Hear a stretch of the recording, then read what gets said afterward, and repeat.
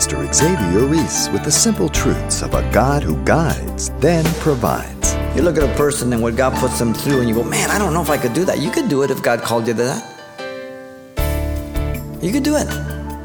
If God called you, then He equips you. 2 Corinthians 2:16, Paul says, who is sufficient for these things?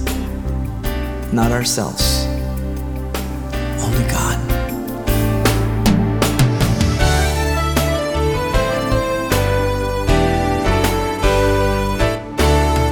Welcome to Simple Truths, the daily half-hour study of God's Word with Xavier Reese, Senior Pastor of Calvary Chapel of Pasadena, California. As we're just beginning a verse-by-verse Simple Truth study today in the New Testament book of Philemon, we're going to hear a remarkable transition from bondage to brotherhood that was brought about by Christian love and forgiveness. And today, Pastor Xavier provides an introduction of sorts to the letter of Paul with a message titled, Paul's Warm Greeting. Let's listen. Paul understood the difficulty of this letter and what he was about to ask of his friend Philemon, a co-worker, regarding the reconciliation of this runaway slave Onesimus, for he was a man like any other. Sometimes we look at Paul, or that we think that they were so much closer to God than us and so much different than our humanity. They were the same as you and I. So when we read the Bible, we have to read it without colored glasses. And so we stay in the Word of God and we read it according to what it says, then we have a proper perspective. It's very important. Paul knew the evil potential of man. He was a man. He knew the satanic opposition against the believer to harden his heart also. Because as Christians, we don't always want to do the will of God. He knew what it was to be deceived, betrayed, and stolen from also, I'm sure, like Philemon. But he also knew the potential in Christ. If we will but deny ourselves, pick up our cross, and follow Jesus. That's the potential Paul is putting his money on. We have confidence in what Christ can do in us and through us. We do not have confidence in each other. We have confidence in what Christ can do in you if you yield. You understand? Let me read here the first three verses. The warm greeting. Paul, a prisoner of Christ Jesus, and Timothy, our brother, to Philemon, our beloved friend and fellow laborer, to the beloved Apphia, Archippus, our fellow soldier, and to the church in this house. Grace to you and peace from God our Father and the Lord Jesus Christ. Paul opens his letter to Philemon with a loving greeting, which is characterized by three common elements. First, you have the author of the epistle in verse 1. Then you have the audience of the epistle, the end of verse 1 and verse 2. And then you have the addressed greeting in the epistle in verse 3. The author of the epistle, Paul indicates his person. Paul, real simple. The name Paul, as you know, was given to him, or at least he described himself by that after his conversion. The name Paul means small or little. The form is a diminutive of the verb Paul, meaning to pause or to stop, or to restrain, or to come to an end. And certainly Paul did come to an end of himself, and he became very little in the sight of God when he was arrested there on the road to Damascus. It's a vivid picture of exactly what took place here in Acts 9 with Paul. A mighty warrior, conqueror for the Jewish faith, an enemy of Christianity, and he was stopped dead in his tracks because he chose to turn. Jesus did not force him. He gave way to the conviction of his sin and that he in fact was fighting against Christ by persecuting the Christians. Paul, in writing this letter to Philemon, was presenting himself as his friend. Yet to the Colossians, he presented himself as a servant, because he's approaching them from the perspective of the heresy that's going on. Here it's a personal letter to this man, so there's a contrast there. John the Baptist said, I must decrease, but he must increase, John 3:30. This is always what you and I have to remember all the time. As we walk through life, there's always a danger in that we think of ourselves more highly than we ought to think, or that we allow the promotion that God has given to us in terms of the achievements and the progress to somehow turn it around as if it's of us and because of us. No, it's always in spite of us. And we have to keep that in mind all the time. Prior to his conversion, Paul was known as Saul. The Hebrew name means ask, request, inquire. Saul of Tarsus, the Pharisee, the number one enemy of the Christian church. He made havoc of the church. Acts 8:3 says. He stood there and watched the stoning of Stephen. They put the clothes of Stephen at his feet and consented to the stoning of Stephen. He saw that young man ask for forgiveness of those who stoned him. He saw him stand up. And Jesus stood at the right hand to receive the first martyr of the church that we see in Scripture there. He came with letters to apprehend those of the way, Acts 9:2 said. But Jesus had other plans for him. At least he had an offer that he wanted to present to him. And he was used to causing Christians to blaspheme, to betray their faith, to imprison them, to kill them. And yet God was going to turn this man's life around. In fact, Paul at one point in his epistle to Timothy says, I am a good example of what the type of person God can save. Because Paul considered himself the chief of sinners. Now, notice Paul identifies his position of service also, a prisoner of Jesus Christ. He calls himself a prisoner emphatically here. The genitive implies for the sake of Christ. He never saw himself as a prisoner of Rome, as you know. Not once did he ever write that, but always a prisoner of Jesus Christ. The word prisoner means one who is captive in bonds or in chains, confined. He had no personal liberty. That's another phrase that we see later on, chains in verse 3, 13, 14, and 16. Desma appears 4 times here. Sometimes he addresses himself, Paul, the bond servant of Jesus Christ. That's servant by choice, in bonds. And these again were for the cause of Christ and his church, not for his own doing. To the Colossians, he identified himself, as we said, the servant, doulos, by choice. God doesn't require forceful service. God delights in joyful surrender. And that's what Christians do. They come to the end of themselves and realize that the best thing for them is to serve the Lord. And they do it lovingly and willfully.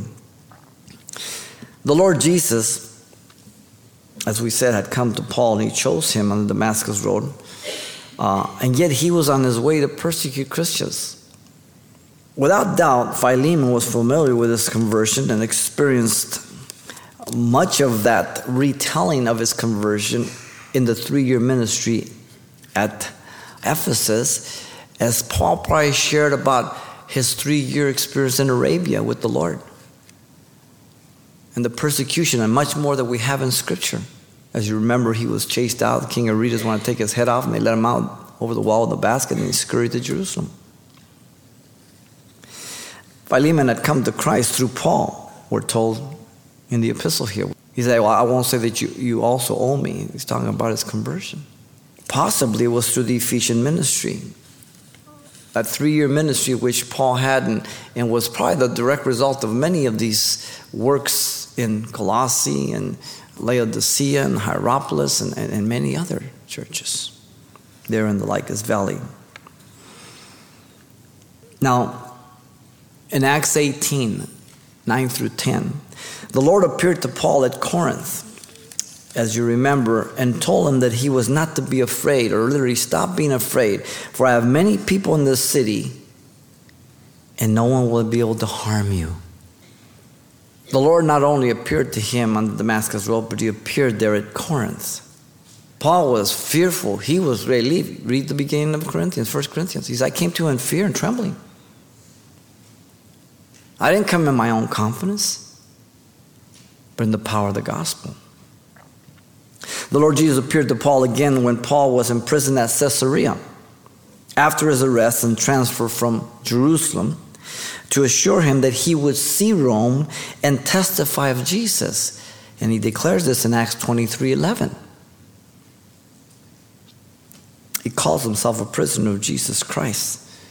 Ephesians 3:1, Ephesians 4:1, Colossians 4:10, 2 Timothy 1:8, Philemon 1, verse 9, verse 23. Prisoner. Remember what he told the Philippians? That he was in prison, Philippians 1:12, for the furtherance of the gospel. They were afraid it was over. Oh, Paul, he said, what do you mean to break my heart? You know, some that are fearful and they were discouraged and not very bold, now they're having courage and they're preaching Christ. And there's others who think if they preach Christ, they'll add to my hurt.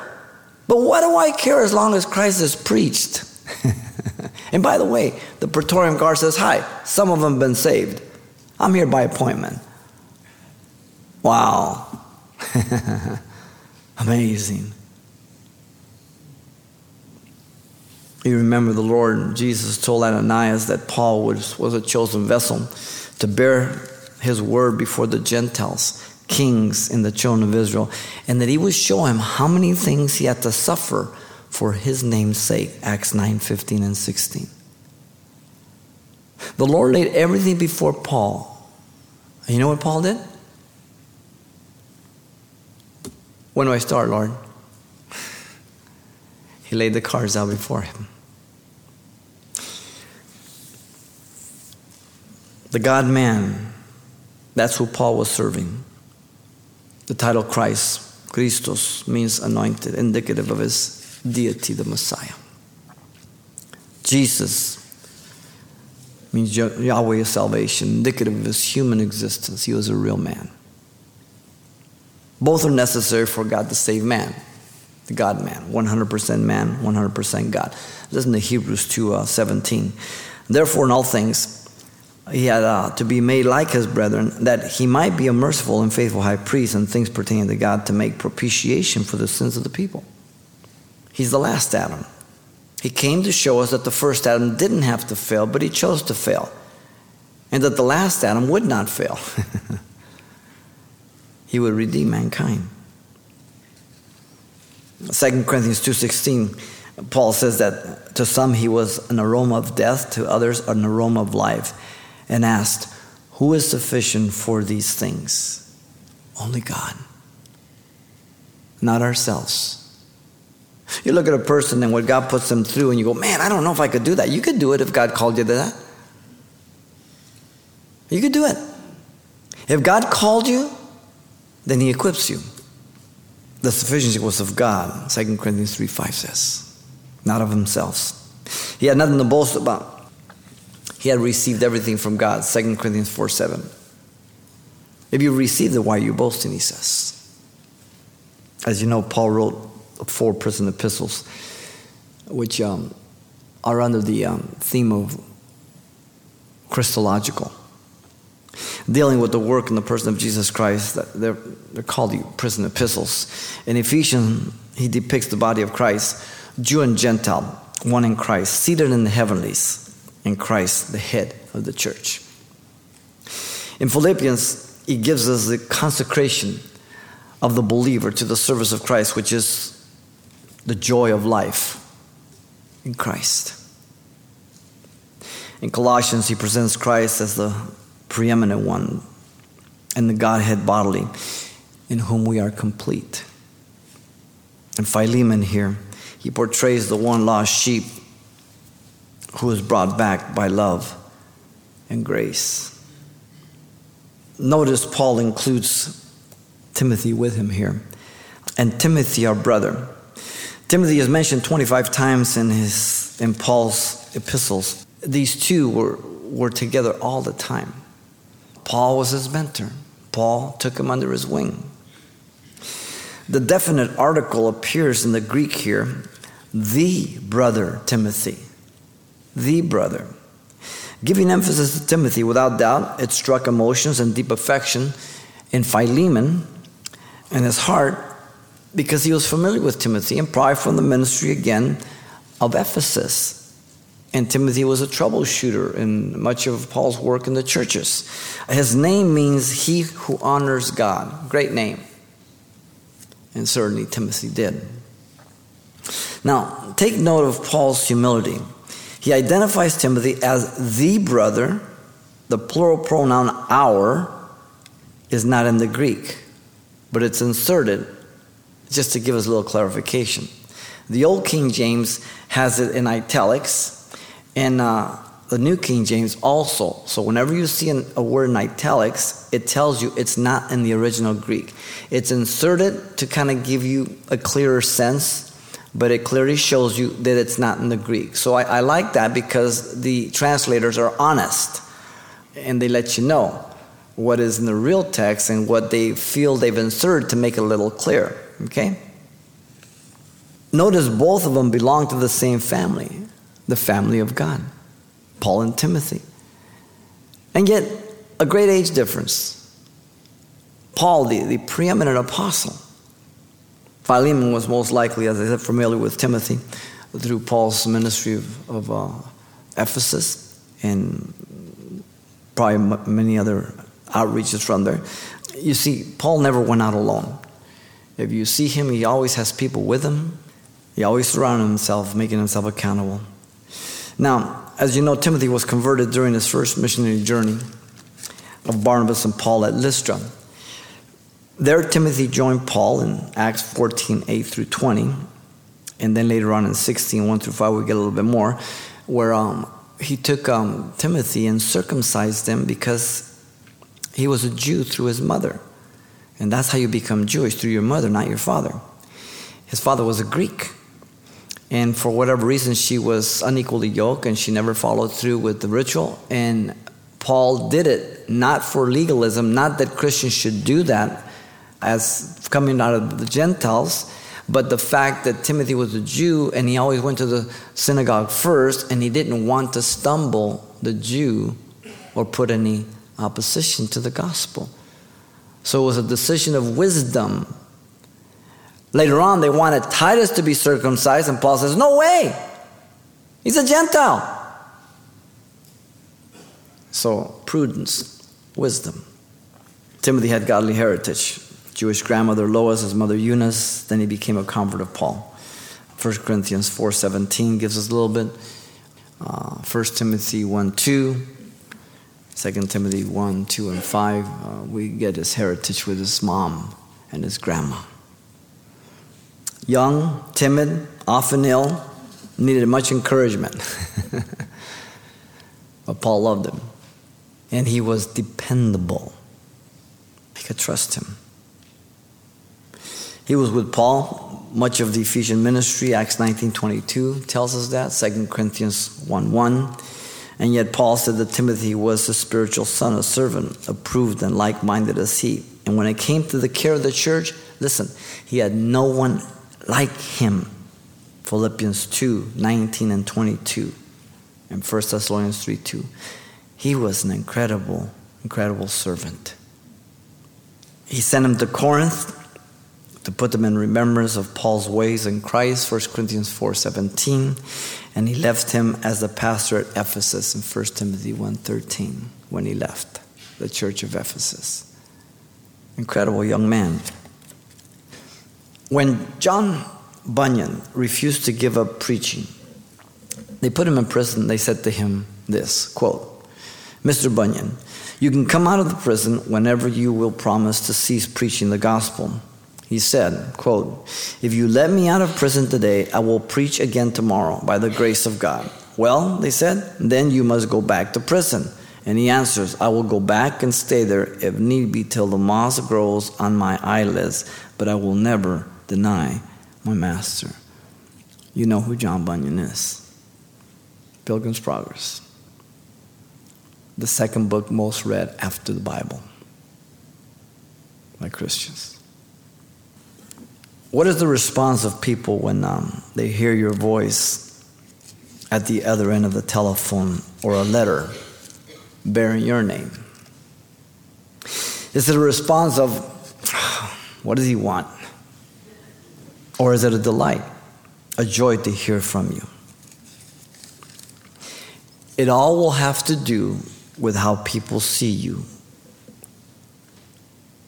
One who's always giving, or one who's always taking? One who's ready to help and bless, or one who's always seeking help and to be blessed? Makes all the difference in the world. We're to edify one another, Romans 14:19 says. We're to receive one another, Romans 15:7 says. We're to admonish one another, Romans 15:14 says. We're to serve one another, Galatians 5:13 says. We are to bear one another's burdens, Galatians 6:2 says. We are to love one another, 1 John 4:11. Look up all the one another's of the New Testament. You'll blow your mind. One another's. When we were in the world, we thought we were free to do what we wanted, but we were slaves of Satan, and we didn't even know it. Paul puts it this way in Romans 1:25. He says that we were exchanging the truth of God for the lie and worshiped and served the creature rather than the Creator, which is blessed forevermore. Amen. We were worshiping the creature. The girls we were running after, the guys we were running after, the cars, the money, the good times, the flashy things, and the popularity, whatever it is, you fill in the blank. That's worshiping the creature rather than the Creator. We can be deceived by other people, Ephesians 5:6 says. We can be deceived by sin, Romans 7:11 says. We can be deceived by the world, 1 John 2:15 says. We can be deceived by Satan, 1 Timothy 5:15 says. And we can deceive ourselves, 1 Corinthians 3:18 says. And that's the worst form of deception, when I deceive myself. When we're born again,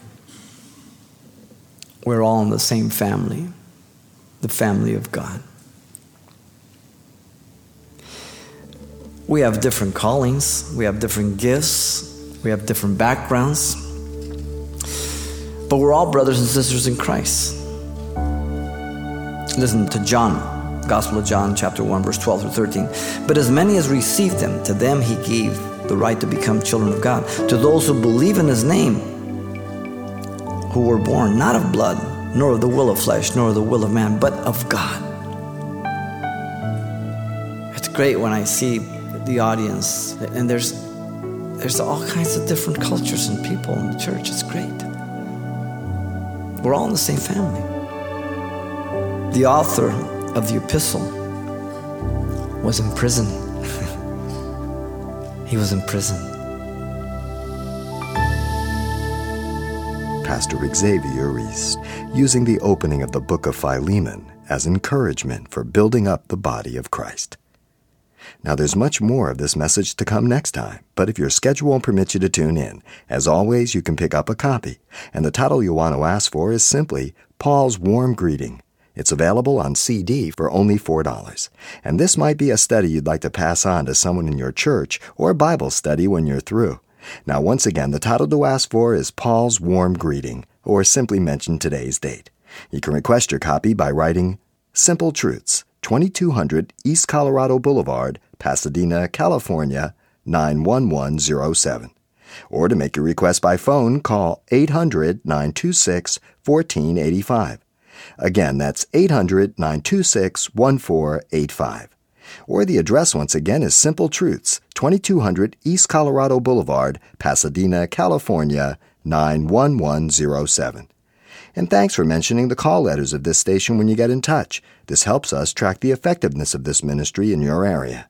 And then join us for more Simple Truths right here next time with Pastor Xavier Reese.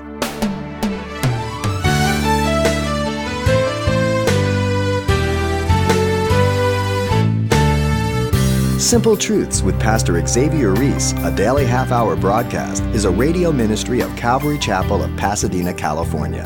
www.calvarychapelpasadena.com.